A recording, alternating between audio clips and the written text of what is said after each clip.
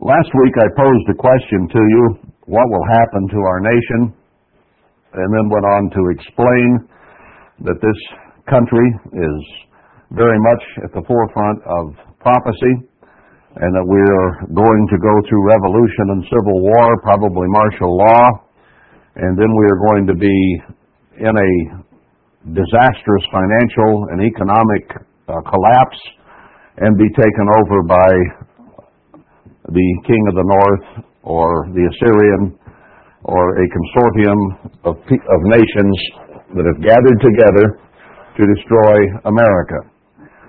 So that in a nutshell is the message for our nation, that only Christ can save it. Donald Trump or Hillary Clinton or Joe Jones can't. Nobody can save this nation but Christ himself, and he is going to punish it thoroughly before he begins to save it and make it great again during the millennium when he and his Father will be here to rule on this earth.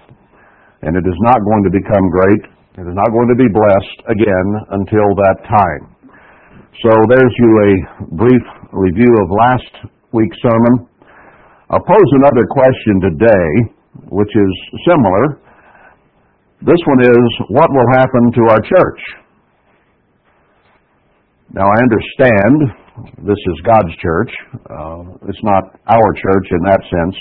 People make their own churches. I use it only from the standpoint that out of all the breakdowns and splinters of Worldwide Church of God, this is the one that we are a part of, and we are certainly called out members of God's overall church. And he built his church. He also said he would scatter his church, that he would spew it out of his mouth. And we've seen many scriptures to show that. So when I say our church, I mean this tiny little congregation. What's going to happen to it? That is a question that needs to be understood and resolved, because always with us there can be a certain amount of fear, of discomfort, of insecurity, of wondering, of worry, of not being able to sort out just where we're headed at this point and what will happen to us. So today, let's address that from a standpoint of not the church overall. We know the church overall was going to be decimated. That is 90% scattered, and actually 100% scattered, but 10% remnant would be regathered prior to Christ's return in order to build the temple, to build Jerusalem, and then to set an example for the rest of the world of how people ought to live during the Great Tribulation. So we understand that from the Minor Prophet series and the scriptures that we have examined. But now let's bring it down to ourselves here. John Reitenbaugh started Church of the Great God with his first sermon entitled, Do You See God in Your Life? I thought it was a very, very good beginning for Church of the Great God. And I think it's a question that I have brought this up before, but I think it's something we need to reiterate, and that is that we need to see God in our lives. You and me, those of us here, those of us on the phone line who are hearing the messages that have been given and the understanding that has been given to us of the scriptures that, by and large, most of the church does not understand. So what about us? What will happen to us? Let's go to Matthew 24 to begin with. And again, a little bit of an overview, but we are certainly a part of this. In chapter 23, Christ had upbraided the Pharisees quite strongly and called them whited sepulchres and laid quite a diatribe on them, called them serpents, and so on. And then in 37, he said, You've killed the prophets and stoned them which are sent to you, and how often would I have gathered you, you're part of Israel, under my wings, but you would not. You wouldn't come when I clucked. Then he says, Behold, your house is left to you desolate. For I say to you, you shall not see me henceforth till you shall say, Blessed is he that comes in the name or under the authority of the Lord. So he was essentially divorcing the Jews at that point. He was disfellowshipping them, if you will. He was saying, you leaders of the Jews have not followed me, you have not accepted me, and I'll have nothing more to do with you until you accept those whom I send. Well, who did he send? He addresses them in chapter 24, his disciples who became apostles. And he says that the Jews have to accept the New Testament ministry in the New Testament Church of God before he will ever have anything to do with them again. That's pretty clear, isn't it, there at the end of 23? So in that setting, he begins to teach these disciples specifically about the end times. Now, he had addressed them in Matthew 5, 6, and 7 in the Sermon on the Mount about our conduct and the way we should live. Here he's telling us about the end of the age, time of the end, and what will happen. So they asked him about the temple, and he said there's not going to be one stone left on another in the temple. Now, that temple that was there, the physical temple, was destroyed in about 70 A.D., 69, 70, and you can't find a stone on it today. Now, they say, the Jews do, that what they call the Wailing Wall over there is the west wall of the temple, but it's not. They don't even know where the original Jerusalem was, and they don't know where the original temple was by any means, and therefore that Wailing Wall is not part of the temple of God. That's another story. Anyway, if we put this in the light of the church, the spiritual temple, he said he would spew it and scatter it, and it too will not have one stone left upon another, and this is an end-time prophecy. So we are still in the throes of the church being destroyed and not one stone left upon another. It isn't finished yet. It has been progressing, even as I said it would continue to back in 1996 when this message became clear. And it will continue to do so until there's really nothing left and God is going to draw individuals to come and build his temple. Anyway, he sat on the Mount of Olives, and his disciples came without the multitude and says, what shall be the sign of your coming and the end of the world? And he said, take heed that no man deceive you, for many will come saying, I am Christ, and deceive many. Now, whether they're saying he is the Christ and using his name, but not following him, or whether they're saying they're the Christ, the Antichrist, could be either way, and is probably actually both.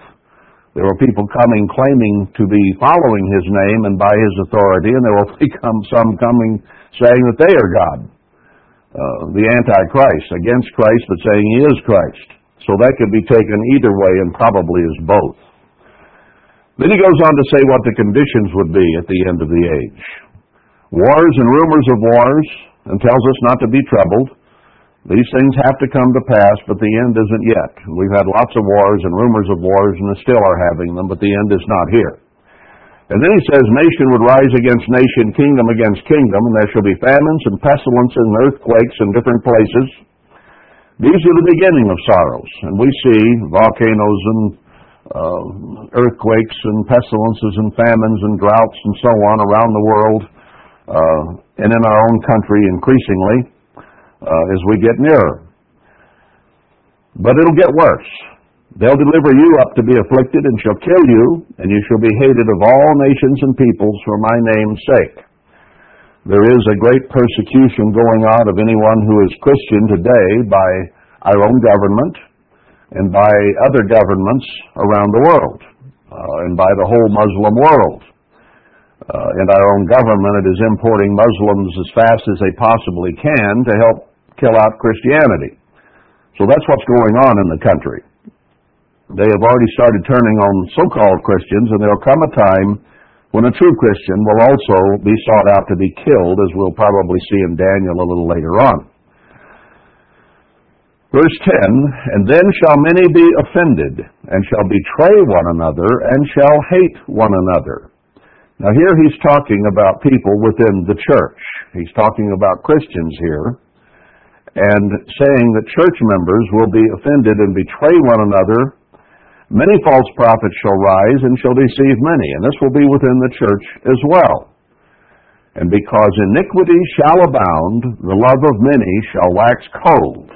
There's been a lot of sin, there's been a lot of Laodiceanism, and many have seen their love wax cold, and they've dropped out of God's church.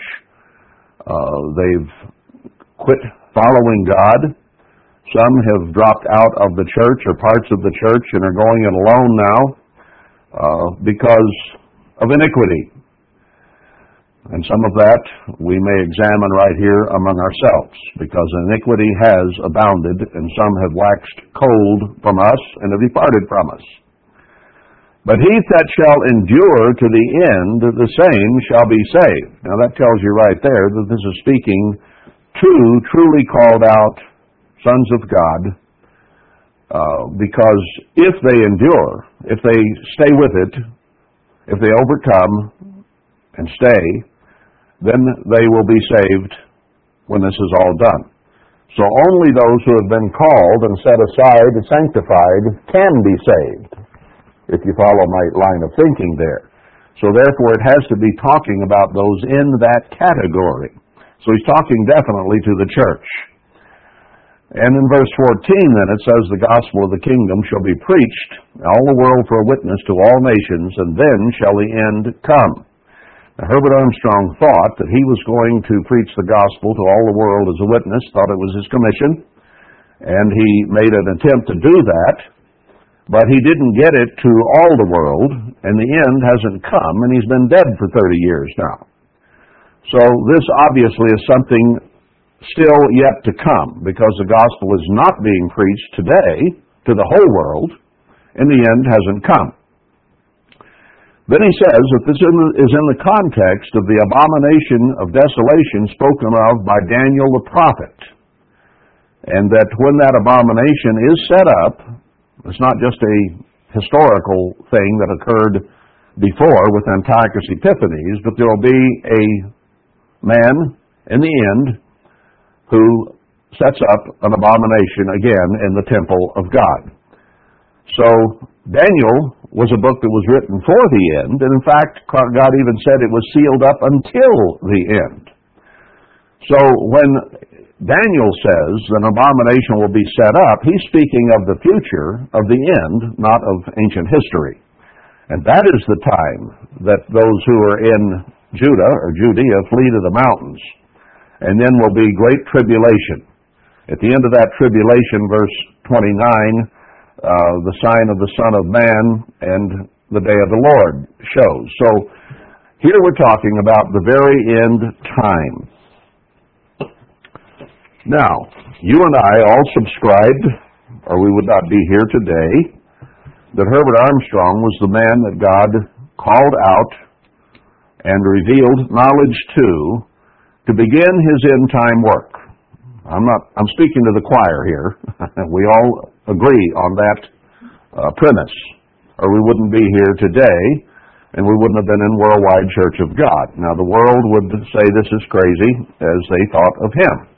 And that's okay, because he did come to do a job, and his job was to call many, and out of those then a few would be chosen to finish the work. In Matthew 28, the last couple of verses, 19 and 20, show what his job was, to call. And many were called under Herbert Armstrong. And now, after the spewing, God is seeing who will repent and whom he will choose to finish with the 10% who will be called together as a remnant to finish the work. Now, he mentions in Zechariah 1 that there's a 70-year period that we're dealing with here. Now, Zechariah is an end-time book as well. It talks about the two witnesses. It talks about things they will do and things that will happen in the interim until the return of Christ. And the book ends with Christ coming to the Mount of Olives and then setting up his government on the earth. So Zechariah is very much an end-time book, And in chapter 4, compared with Revelation 11, it shows that the two mentioned here are the same two witnesses of Revelation 11. So Zechariah was written long before Christ came to this earth to live, and it is a prophecy for this very end time. Now, notice that Zechariah begins, time-wise, in the middle of the book of Haggai, which is a message to Zerubbabel and Joshua, the two witnesses, that there will be a remnant of people called, 10%, to come and build the temple. And Zechariah starts in the middle of in the middle of Haggai, time-wise, and the first part of his message is that whomsoever God sends here at the end time, you are to listen to and not do to them as your fathers did to the prophets. It's a message to the end-time church that when those people and this remnant are about to show up, that we had better be very, very careful not to do as our forefathers did, who stoned and dissed and cut asunder and killed the prophets, put them in jail or whatever. So he says, don't be like that. Then he goes on to say, Zechariah asks the question, let's see, down here in verse 12. The angel of the eternal answered and said, O Lord of hosts, how long will you not have mercy on Jerusalem, which we know is the church, Hebrews 12:22 and 23, and on the cities of Judah, against which you have had indignation these 70 years? So here is an indication that God has not been pleased with the church for 70 years. Now let's understand that. If he called the church out, shouldn't he be pleased with his church? Well, that depends on the church. That depends on how we live and how we react and what we do. Let's go on to see what is commented on about these 70 years mentioned here. And this is an end-time prophecy, remember. This is talking about an end-time 70 years, not some other time. We'll see that in a little bit. The eternal answered the angel that talked with me with good words and comfortable words. So he says, now, you've been angry with the church for 70 years. What's going on? And he gave me good and comfortable words. In other words, he's going to give me an answer that is going to be pleasing ultimately. So the angel that communed with me said to me, cry you, saying, thus says the eternal of hosts, I am jealous for my church and for Zion, the church, with a great jealousy. So God is very jealous of his people and of his church. Those are good and comfortable words. He cares about us, okay? And I am very sore displeased with the heathen that are at ease, for I was but a little displeased, and they helped forward the affliction. So God says, I'm jealous for my church, and he shows a little later on here, he's going to take care of it. But he says I wasn't terribly displeased, I was a little displeased. And then the heathen came in and made me very displeased. Now, when the Tkaches began to take the church back into paganism and to evangelical beliefs, God became very, very displeased. And he began to scatter the church and spew it out of his mouth. So they were a representation of the heathens here. Now I think there is coming, and already is actually born, another fulfillment of this, because this book, Haggai and Zechariah combined, are more about the latter temple, not the former. The former was under Herbert Armstrong, and there'll be old men who live long enough to see the latter in its heyday or its glory.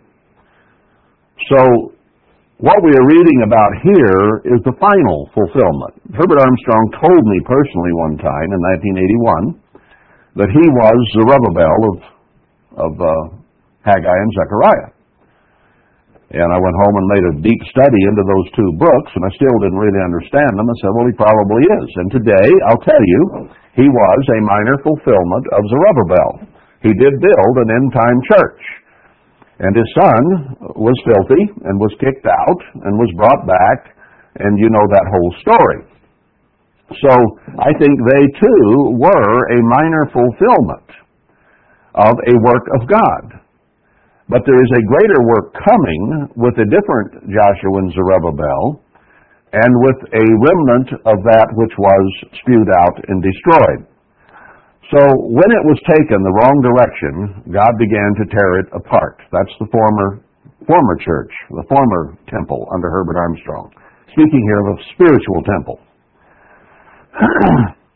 So he helped forward the affliction. He's the one who blew it out and caused the affliction to come. He says that in Lamentations and Jeremiah and Revelation 3 and all through the Bible. But I am returned to Jerusalem with mercies. My house shall be built in it, says the Eternal of hosts, and a line shall be stretched forth upon Jerusalem. And he says he will yet comfort Zion and choose Jerusalem in verse 17. So what he's doing is looking forward here to something that is yet to occur with the final and greater fulfillment that will bring us to the end, and to those who will preach the gospel to the world as a witness, and when they die 3 days later and a half, the end will come. That's the way it is laid out. He goes on to say that there will come 4 leaders who will scatter Judah, Israel, and Jerusalem. When he starts the gathering, starts bringing a few people, there will come some who will try to scatter it, and then 4 builders who will fray them and cast them out. That also is in the same context of the last and end-time fulfillment. We had leaders who came and tried to scatter and destroy Worldwide Church of God, and they got the job done. And that has not been remedied. But Christ is going to send leaders now who will remedy it and will finish it. Now, I'm going to run some numbers at you, some years, and you can say that's coincidence if you wish, and that's okay, and maybe it is, but it is very, very interesting, to me at least, to say the least, to address this 70 years, because it is definitely mentioned here in Zechariah 1 in terms of the end-time church. Jeremiah was a prophet who told Israel they would go into the captivity of Babylon for 70 years, and that they would then be released from Babylon and be able to go back and build the temple and Jerusalem. And indeed, in history, that is what occurred. Jeremiah was told to buy a field in Anathoth, and that would become symbolic of what would happen in the end time. And in fact, I showed you there, and I think this is Jeremiah 35, is it? Indications that that was a prophecy for the end, not just in Jeremiah's day. So, then we have, in Zechariah 1, another mention of the 70 years, and how at the end of that time God would again begin to show mercy on His people and prepare them to build a temple and to build Jerusalem toward the abomination and the gospel being preached, which is slated to come. Now, let's back up just for a moment and take an overview. Christ began His ministry on the earth in, it appears, 27 AD, and preached for 3.5 years, dying in the spring of 31 AD. Now, if you fast forward, and He even declared, as we have seen in 27, as He stood in the temple, that He was declaring the acceptable year of the Lord, the Jubilee year, in 27 AD. Now, Herbert Armstrong always said that the gospel had not been preached on the earth for 1900 years, or That would be 38 Jubilee time cycles. All right? And that he was called to continue that after 1900 years. All right, Christ began preaching in 27 AD, it appears. And the preparation for that ministry began before that. He was baptized of John the Baptist and so on. Well, if you fast forward 1900 years, Herbert Armstrong began to be called and began to understand truth so that he could preach it in 1926 and 1927. That was the time he examined the Sabbath and various other doctrines, and God began to show him the truth, in other words, and the gospel or the message that he was to preach began to come 1900 years, precisely, after Christ began to prepare and then to preach. Now, that began to happen. And if you move forward then 100 years, from 1926-27, you come to 20,026 and 27, which would be two more time cycles from the time that Herbert Armstrong began to be called and then to preach. That makes exactly 2,000 years. Now, we had 4,000 years of history prior to Christ's preaching. Then we will have 2,000 years until the preaching at this end of the age is done and complete. Probably in 2026, the millennium beginning in 2027, after Christ takes his bride up for a year's honeymoon, probably cut short, but nevertheless. So that makes 4 days before, a day being as 1,000 years, before Christ began preaching. And 2,000 years when the gospel of the kingdom has been finished in 2026-27 AD. Exactly 6,000 years, man's number. Then begins the millennium with the announcement of such on the Day of Atonement 2027. So the numbers all fit, right, with what we've understood about what the feasts explain, the plan of God, the plan of salvation over a 7,000-year period. Now let's examine what happened from 1926 and 27 when Herbert Armstrong began to be called and understand truths of God. From 1926 and 27 to 1996 and 97, you have a period of 70 years. Now, in that 70 years, Herbert Armstrong preached and taught. He died. The heathen took over. And in 1996, God began to reveal information about the church that we in our simplistic, and Herbert Armstrong in his simplistic understanding, simply did not grasp. We understood that this is the end-time church. He believed that he would preach the gospel around the world as a witness and that the end would come. Well, instead, he died short of that, and the end hasn't come 3 decades later. And he never did get the gospel preached around the world as a witness to everyone. It never happened. But he was used to call. Now, 70 years later, God began to give us some answers as to the true meaning of Haggai and Zechariah, and that there was yet another spiritual temple to be built that would be overseen by the final two end-time leaders who would have a 10% remnant of the church come to them to help build the temple. That's the message of Haggai and Zechariah.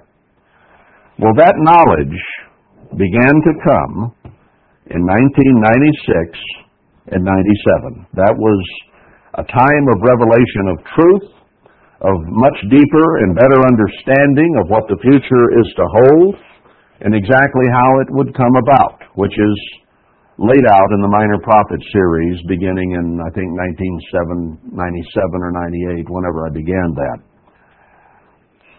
So God began to pour forth an answer after 70 years. Isn't that what Zechariah says? Isn't that what the question was? What's going to happen after these 70 years? And he says, I was a little displeased. The heathen came in. I got real displeased. But I am also going to return with mercy, and my house will yet be built in it. God began to reveal that the church had to be rebuilt, and at that time, in 1996 and 7, began to show that it also had to be a physical temple that would be built, not just spiritual. Herbert Armstrong never understood a physical temple needed to be built. He thought the Jews would do it. He didn't think the church would. But God addresses His people, His leaders, His church, and tells them to build a temple. And they'll say, it isn't time to do that. I don't know of any church member ever who has said it's not time to build a spiritual temple. We all agree on that. But if I say we got to build a physical temple, they'll say, oh no, it isn't time to do that, or the Jews are going to do that, or that isn't planned. Okay, that shows that the physical temple is the one that Haggai is talking about there. The people will say, don't build it. It isn't time to do that. So God revealed to Herbert Armstrong in 26 and 27 some truths that would lead to him building a spiritual temple.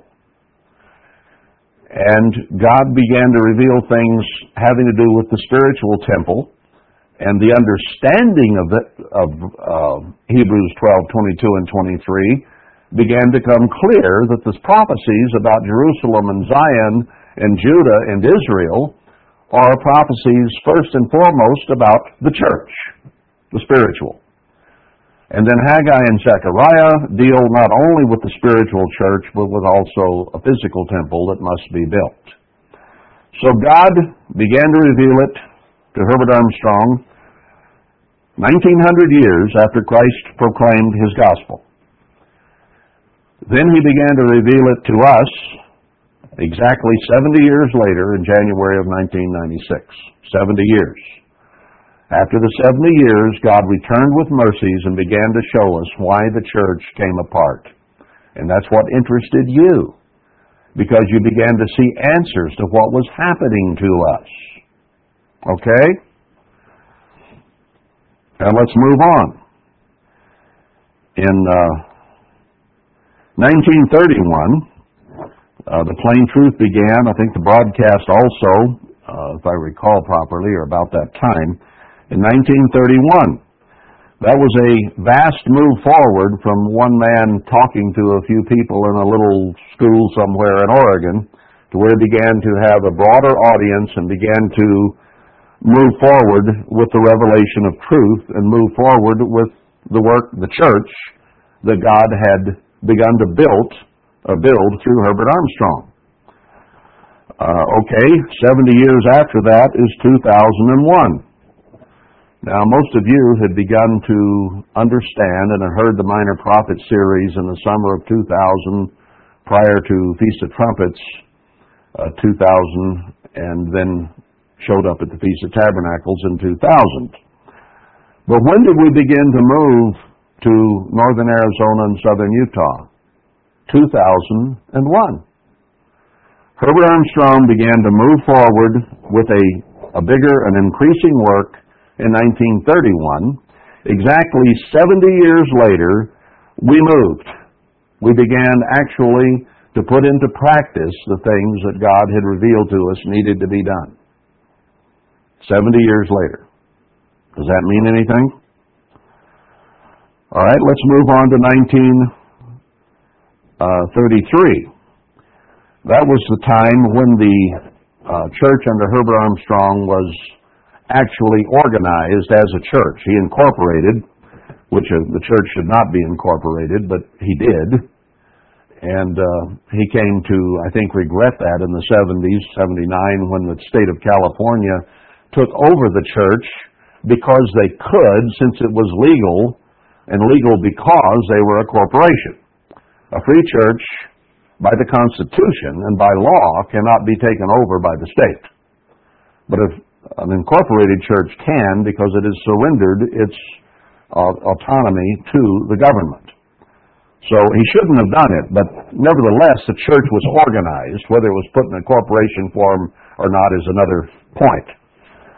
Well, 2003 in January, we had moved out, we had moved forward, we'd said we go seeking a place, we don't know exactly where we're going, but we're going to southern Utah. And we moved, we did it. Just like he began moving forward on faith, not knowing what the broadcast would do, what the plain truth would do, but moving forward in faith that God would bless it. So we moved in 2001, 70 years later, with the faith and belief that God would bless it. In 1933, he had an organized beginning of the church.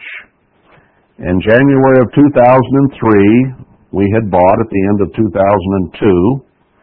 I had put the money down and purchased this land that we're sitting on today. And we began to fence it. We began to divide it up into spaces of an acre each. And in January of 2003, we organized the land. That is, we assigned lots or spaces to the people, and they began to move on to their own lots in January of 2003. So that was the organization, or the organized beginning of what we were doing. We'd been somewhat disorganized up to that point, just moving and renting houses and whatever in 2001. And in 2003, we had an organized beginning. Now, in 1947, Herbert Armstrong began Ambassador College. What was that, in essence? It was an expansion. It was a recognition that if the church was going to grow into a worldwide organization, it had to have a ministry. It had to have people trained to help, because he could not do a worldwide work by himself. Impossible. So he says, I've got to have a college to train ministers. He called it a liberal arts, and indeed it was, but the purpose was to train people to help with the church. That was the purpose. And that's very well understood, I think, by all of us. Now, fast forward to 2017.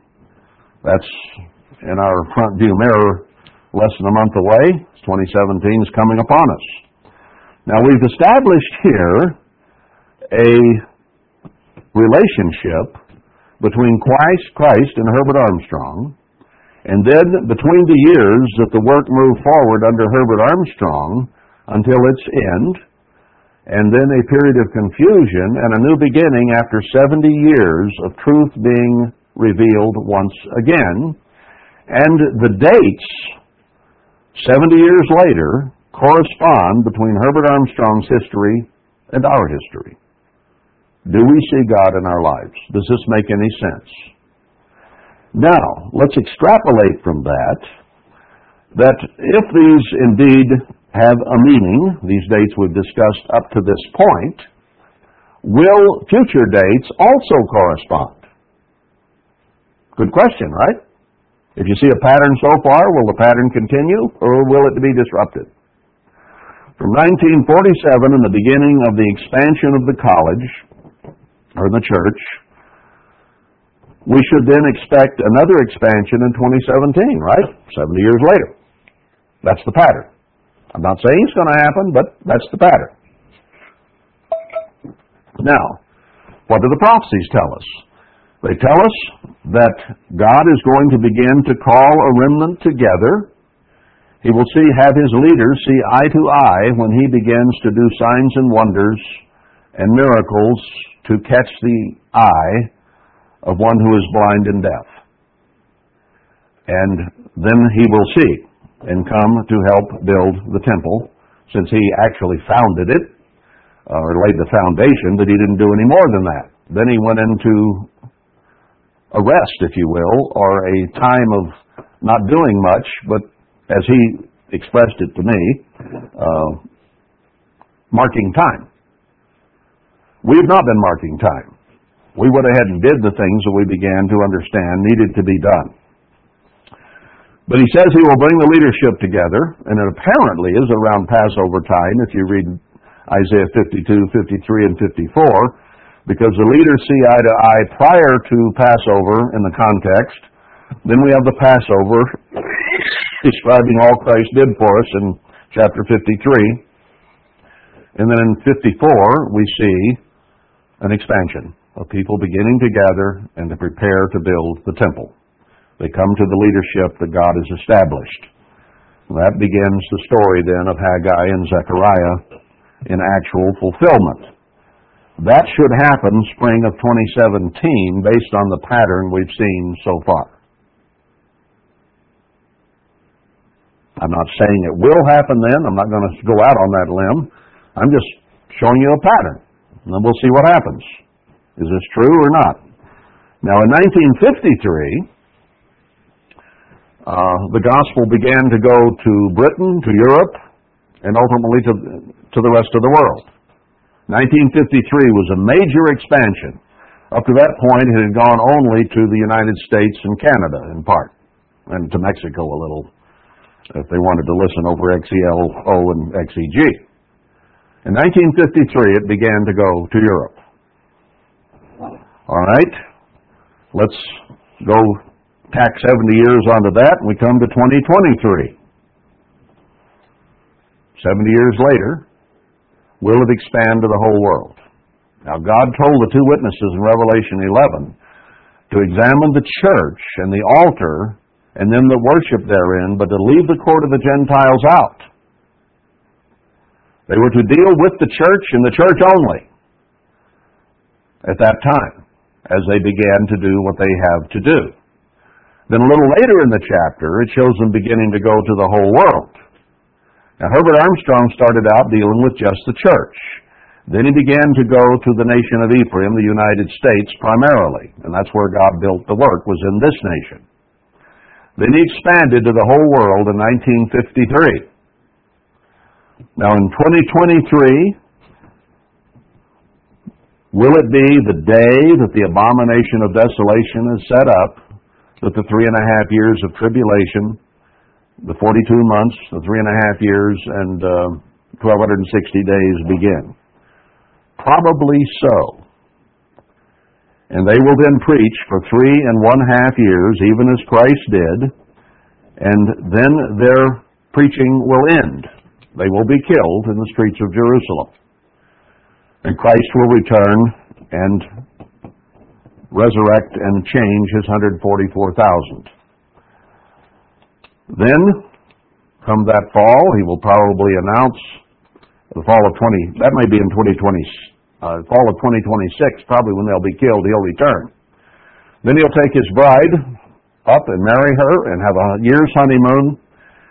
And in the fall or Feast of Atonement in 2027, he would return and set up the millennium. The time is perfect. The pattern is the same. An end of this age, an end of the preaching. Exactly 2,000 years later.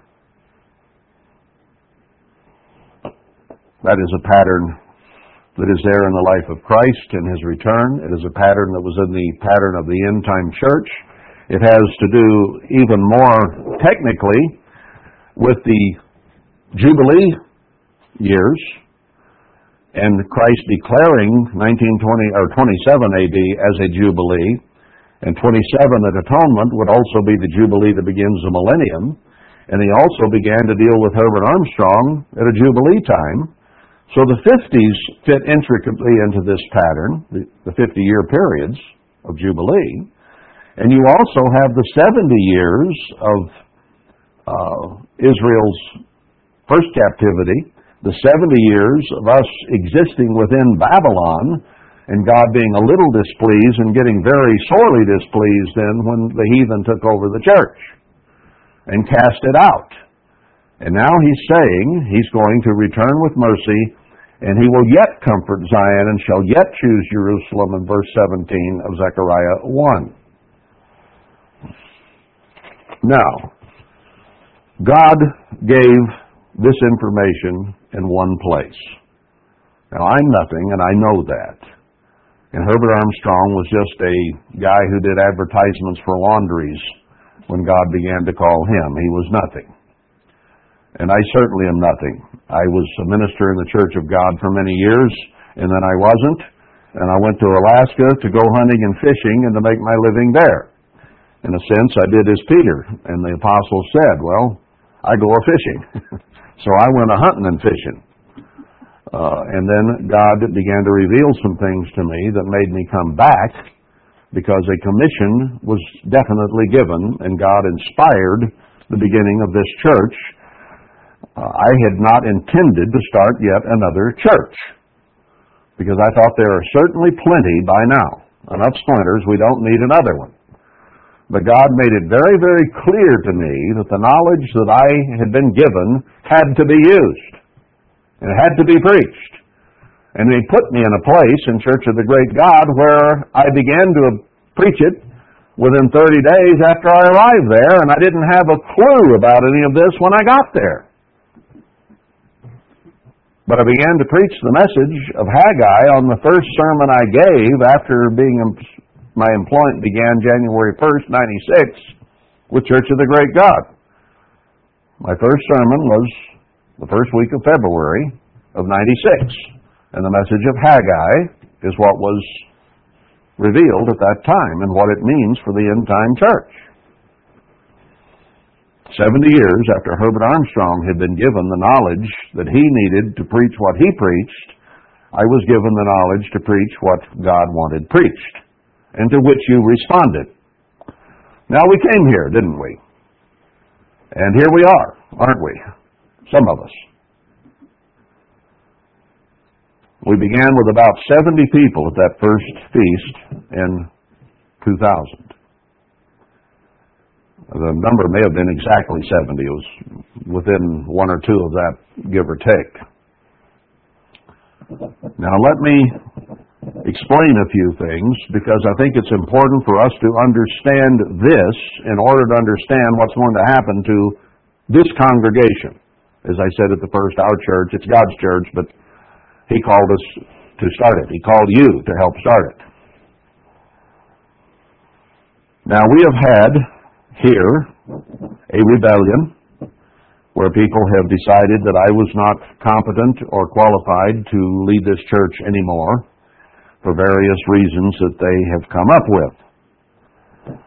Now, what's going to happen?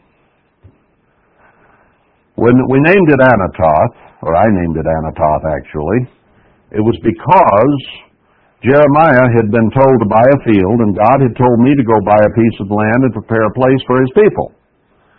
So I immediately looked at those scriptures about Jeremiah, who was told to do the same thing. And I looked up the word Anatoth in the Hebrew, and it meant basically answer. So when we found this property, I said, let's call it Anatoth, because it's God's answer to our quest. We've been looking for a piece of land now for quite some time. I had personally come west and looked all over the Four Corners area for a piece before I ever left Church of the Great God. I was here looking for land before anybody ever knew what was going to happen out here. Years before, between 1996 and 2000. The first time I came west was in 1996, after all this had been revealed. And I knew where Zion was, the true Zion. So a complaint has now been filed by some of those who have left us. And in that complaint, it says that they didn't come here for church purposes. They came here to have an association. They formed an association. That's in their complaint. It's in their lawsuit. That is an absolute bald-faced lie, probably formulated by their lawyer, because you never heard, and I never heard, the word association ever used in this church or on this property until they filed that lawsuit and called it an association. We came here for purely religious reasons. as a response mostly to the Minor Prophet series, which was a religious sermon or sermons. It all had to do with Worldwide Church of God, which we had all come out of. It all had to do with what do we do now. And then you began to hear answers in the Minor Prophet series, and you responded to it. It's the reason you came. And most of those who have filed this lawsuit didn't even come originally. They weren't even here. Well, they say, well, originally we were supposed to own this land. They weren't even here. How do they know what was said? That's ridiculous. But now they're trying to pass it off as an association because their lawyer knows that the Constitution says that a court has no jurisdiction in a free church.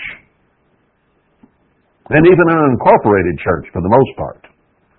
So the courts have stayed away from litigating churches for the most part. And as a free church, they have no right whatsoever. So landowners associations have a great deal of power in this nation. So their clever lawyer decided we'll call it an association. Well, you can call a pig, you can call a cow, but you can't change from one to the other. This was a church. It was founded as a church. It was founded with its first sermon and first service on trumpets of 2000. And the first Feast of Tabernacles, which is a religious observance, was its first physical meeting, other than the three of us that were at headquarters in Colorado. It was totally religious. None of the people who came in 2000 or since came out here because they heard there was a real good deal on land, and there was a landowners association in northern Arizona in a beautiful area called Cane Beds where they could come and live cheaply. That never happened. And Cane Beds isn't a wonderful, beautiful place. It's really kind of ugly around us. And I drove by on the highway before ever finding this place, which was pointed out to me by a member at the time, and saying, that's one place I wouldn't want to live. And that's where we are.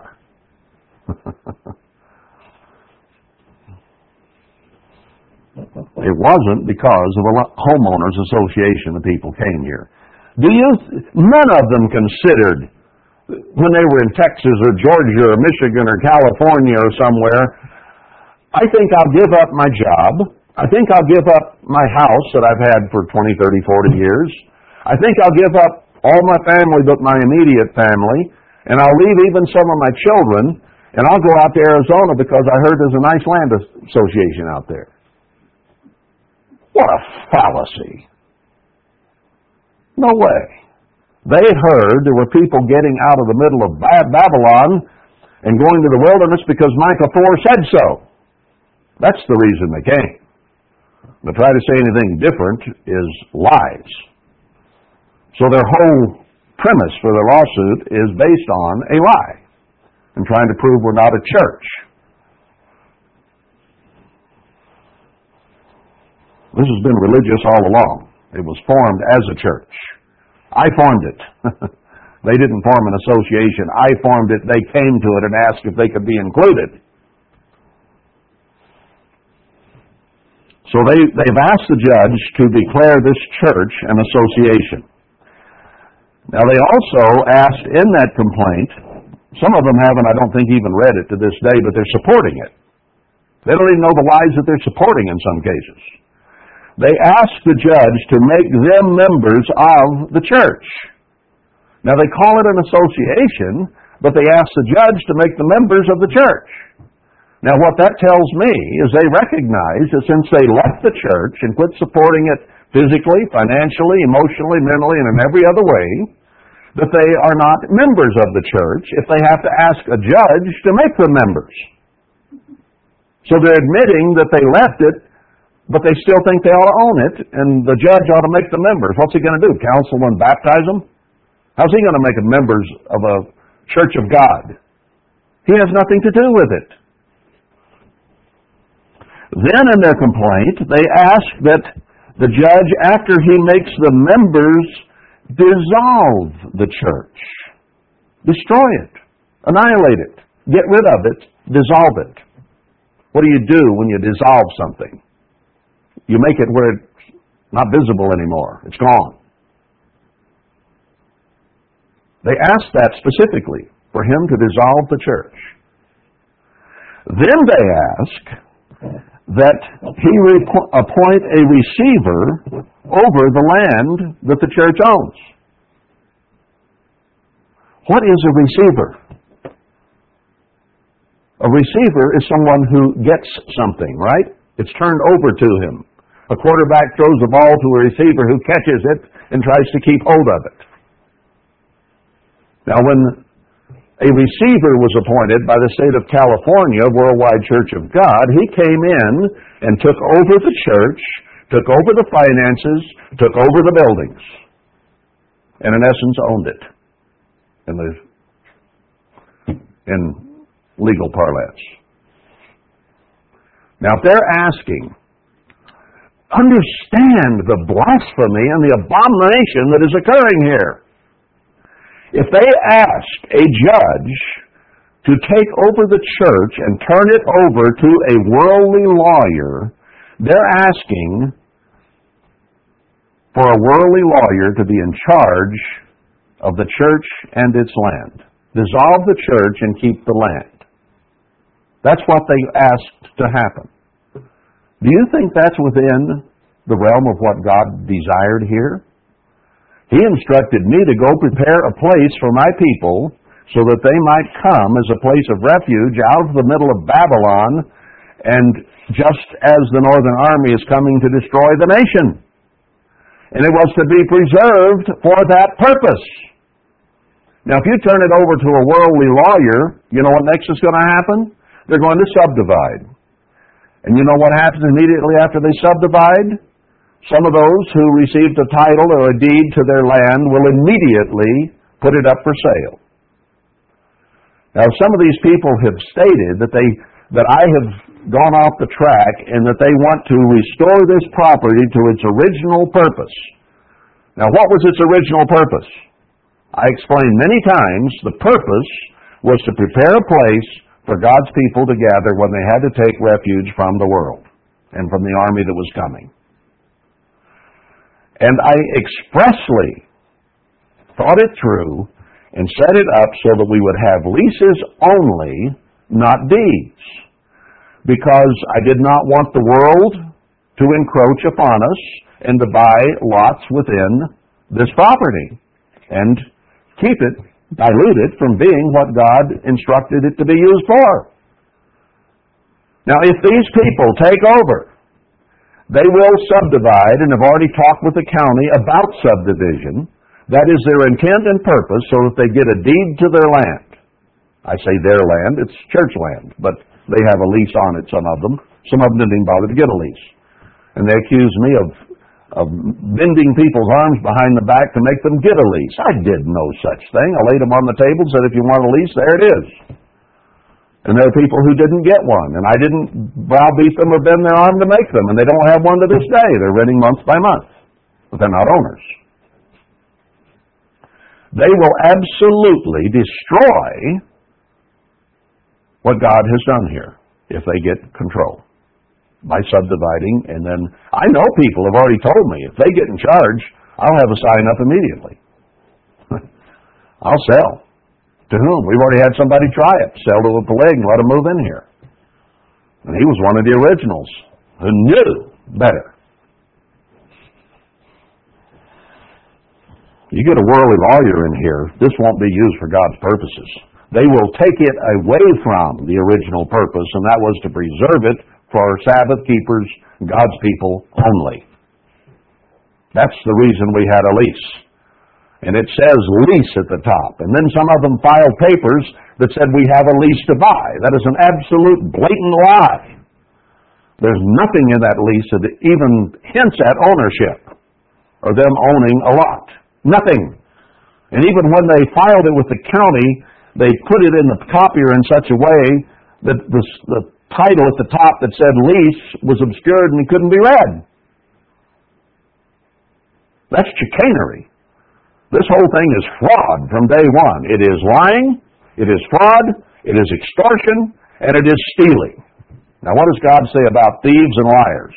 They will not be in the kingdom of God. Okay? This whole thing's based on a lie. Now when I said we're going to talk about what will happen to this church, this is front and center with where we are today. Now where's it going to wind up? How's it going to end? What's going to happen here? One of them communicated to me that, well, since you divorced us, I divorced them. Give me a break. All I did was tell them what they were doing was divorcing us. Who filed the papers for divorce? Who filed a complaint that said, make us members and dissolve it and get rid of Darryl Henson? They're the ones who filed the divorce papers, not me. I'm still in the same place, doing the same thing I've been doing from day one, trying to save this place for God's church and His purposes. They are trying to subdivide it and make it possible for people to start selling acreage and dilute it with people from the world and with a leader, a receiver, who is a worldly lawyer. That's what they've asked the judge to do. I didn't divorce them. They divorced us, brethren. One of them also told me, and I've got it in print, that the only reason they filed this suit was to save it from lost Ross LaBera. Now give me another break here. There was never, ever, for one moment, any possibility of this place being taken over by Ross LaBera. I have never borrowed one penny of money from him, so he can't claim it is a debt.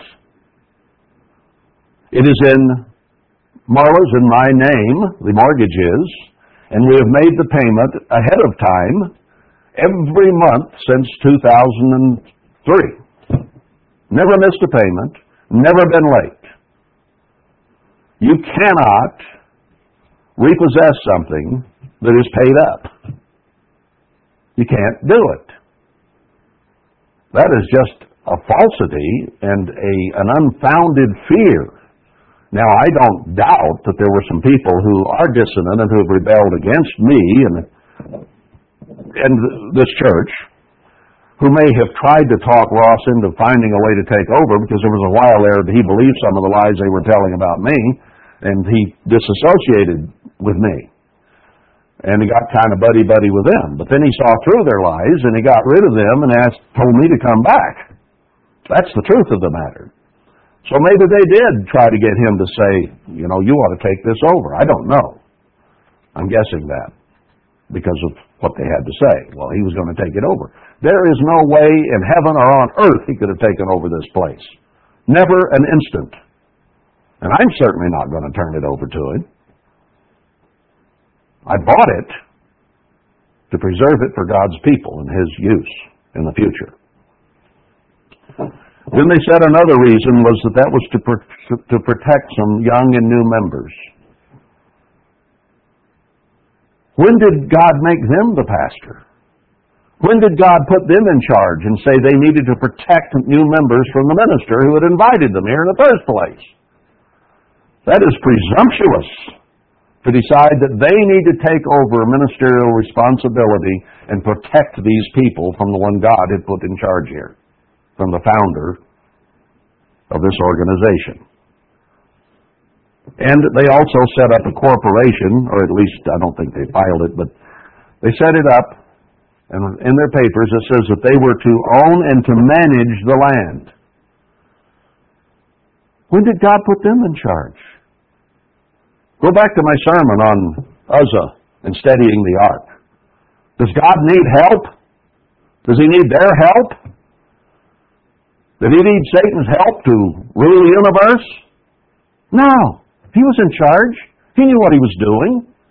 They rebelled against him. Satan decided it would be better if he was running things.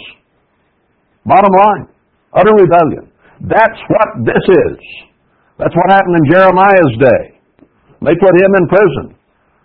Some of them have already told me they're going to put me in prison. Been told that, specifically. Well, maybe they will. I don't know.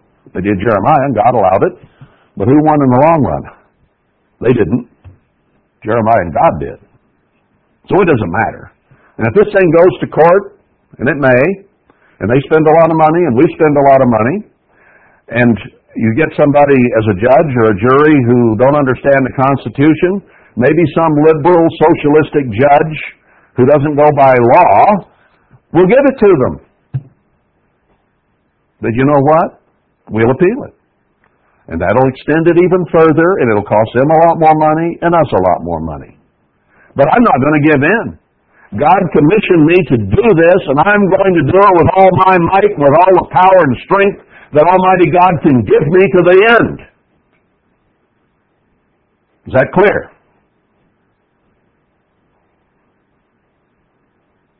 We will take it to appeal if we happen to lose. God will get me out if they send me to jail. It doesn't matter. I know the end of the story. And I'm going to tell you the end of the story here in about a minute. Or 2 or 5. They're presumptuous. And you know what presumption is? Witchcraft. You know what witchcraft is? Satanism. When you rebel against what God has established, that is the attitude of Satan. Well, these people think God is on their side. They think He's going to bless them and give them this land and get rid of that sinner Darryl. Well, you know, I'm God's responsibility. God can get rid of me in a heartbeat. He has no problem with that whatsoever. They think it's their job to straighten me out. Well, I'll tell you what, they're not going to straighten me out. They said they did this, another one said they did it to get my attention. They quit paying their rent to get my attention. Believe you me, they have my attention. And before this is over, they will be evicted. God says so. Unless they repent, which I pray they do. But just above, when God describes what will happen here in Jeremiah 11, He says, pray not for this people, they won't repent. And then He describes the rebellion at Anathoth and says what will happen.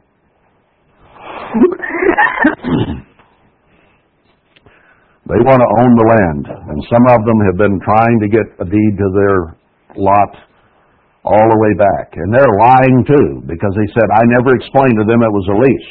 Yes, I did. Nelson Nichols and Fred Sulis were witnesses at their table in their dining room in North Dakota, where I explained to them that we have set it up on purpose so that you can't sell it. It'll be a lease only. Fred's dead, but Nelson's still barely kicking. So he can be a witness. They knew it was a lease. But they've been going around trying to convince people that they ought to own the land for years. And now this thing has come to a head.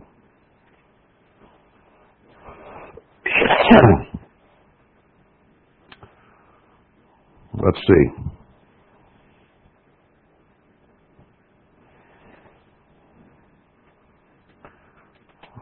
All right.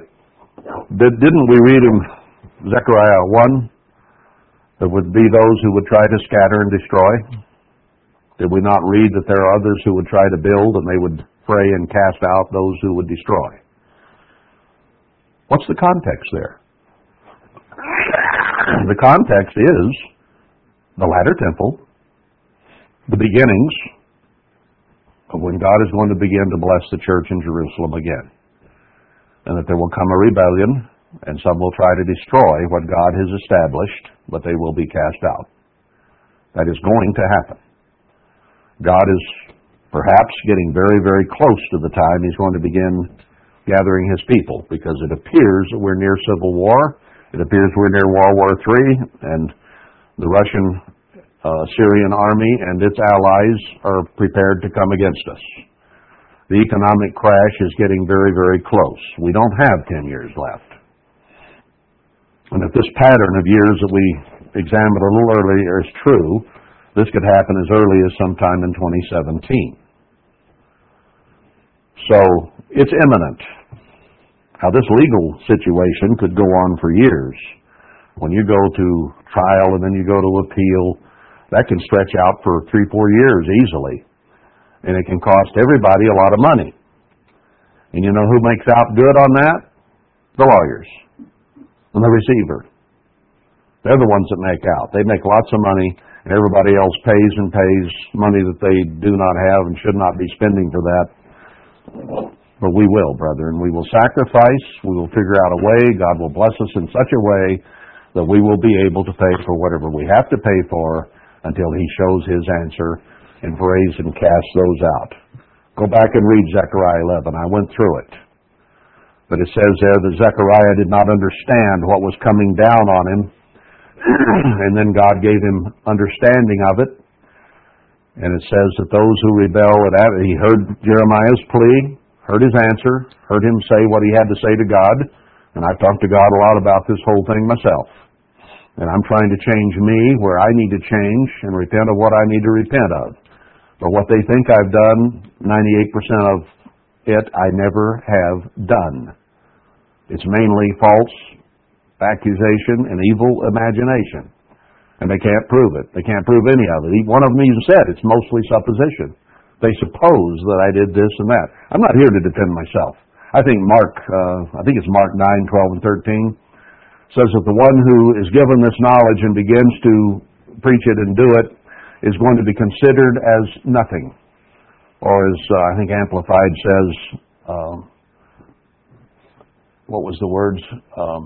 Utter contempt. That's why I'm held now. That's okay. Comes with the territory. I'm okay with that. If it's good enough for Christ, and it's good enough for John the Baptist, and it's good enough for Jeremiah, and it was good enough for Isaiah and Ezekiel, and others, it's good enough for me. So I don't care what they think about me. This isn't about me. They think I'm here browbeating them, trying to get rich off them. I had plenty more money in Alaska and made more there than I'll ever make here. Okay? You don't get rich when people pay $100 a month and it all goes to mortgage and sewer and electricity for pumps. Or when you add to that the taxes and it all goes to taxes. Nobody gets rich. This isn't about me. It has very little to do with me. This is about God and His purposes. That's all it's about. When God called Herbert Armstrong and told him quit making advertising for laundries, I've got something I want you to do. It wasn't because he was great. He was barely feeding his family, and I mean barely. Read the autobiography. And God said, no, I want you to do this. And He did the same thing with me. Now, I don't like to talk about me in context of all this stuff because I know I'm nothing. But you got to acknowledge where things happen and how they happen and what the knowledge is. And Herbert Armstrong wasn't bashful about it. Neither was Paul and neither was Peter, for that matter. But I know I'm nothing, and I know I have to diligently obey God, and so do you, if God's going to use this. I meant to go to Daniel. I never got there. Maybe I'll have to do it again. Because there it tells us what the church, the end-time church, is going to do. And it shows Daniel's prayer there in Daniel 9 about repentance and seeking God with all their heart, which is what all the prophecies tell us we need to do. So we have our part to play, and that is listen to what God has to say, do our level best to do it and to grow and to overcome and serve and obey Him, and if we do, He will use us to further His purposes, not ours. I could care less about this piece of real estate for me. I could care less. I have owned, free and clear, bigger pieces of property than this in the mountains of Montana with trees and elk and deer and bear running all over them. And as a human being, I would much rather be there than here. I'm here for one purpose and one purpose only. And that is to serve God and fulfill His purposes.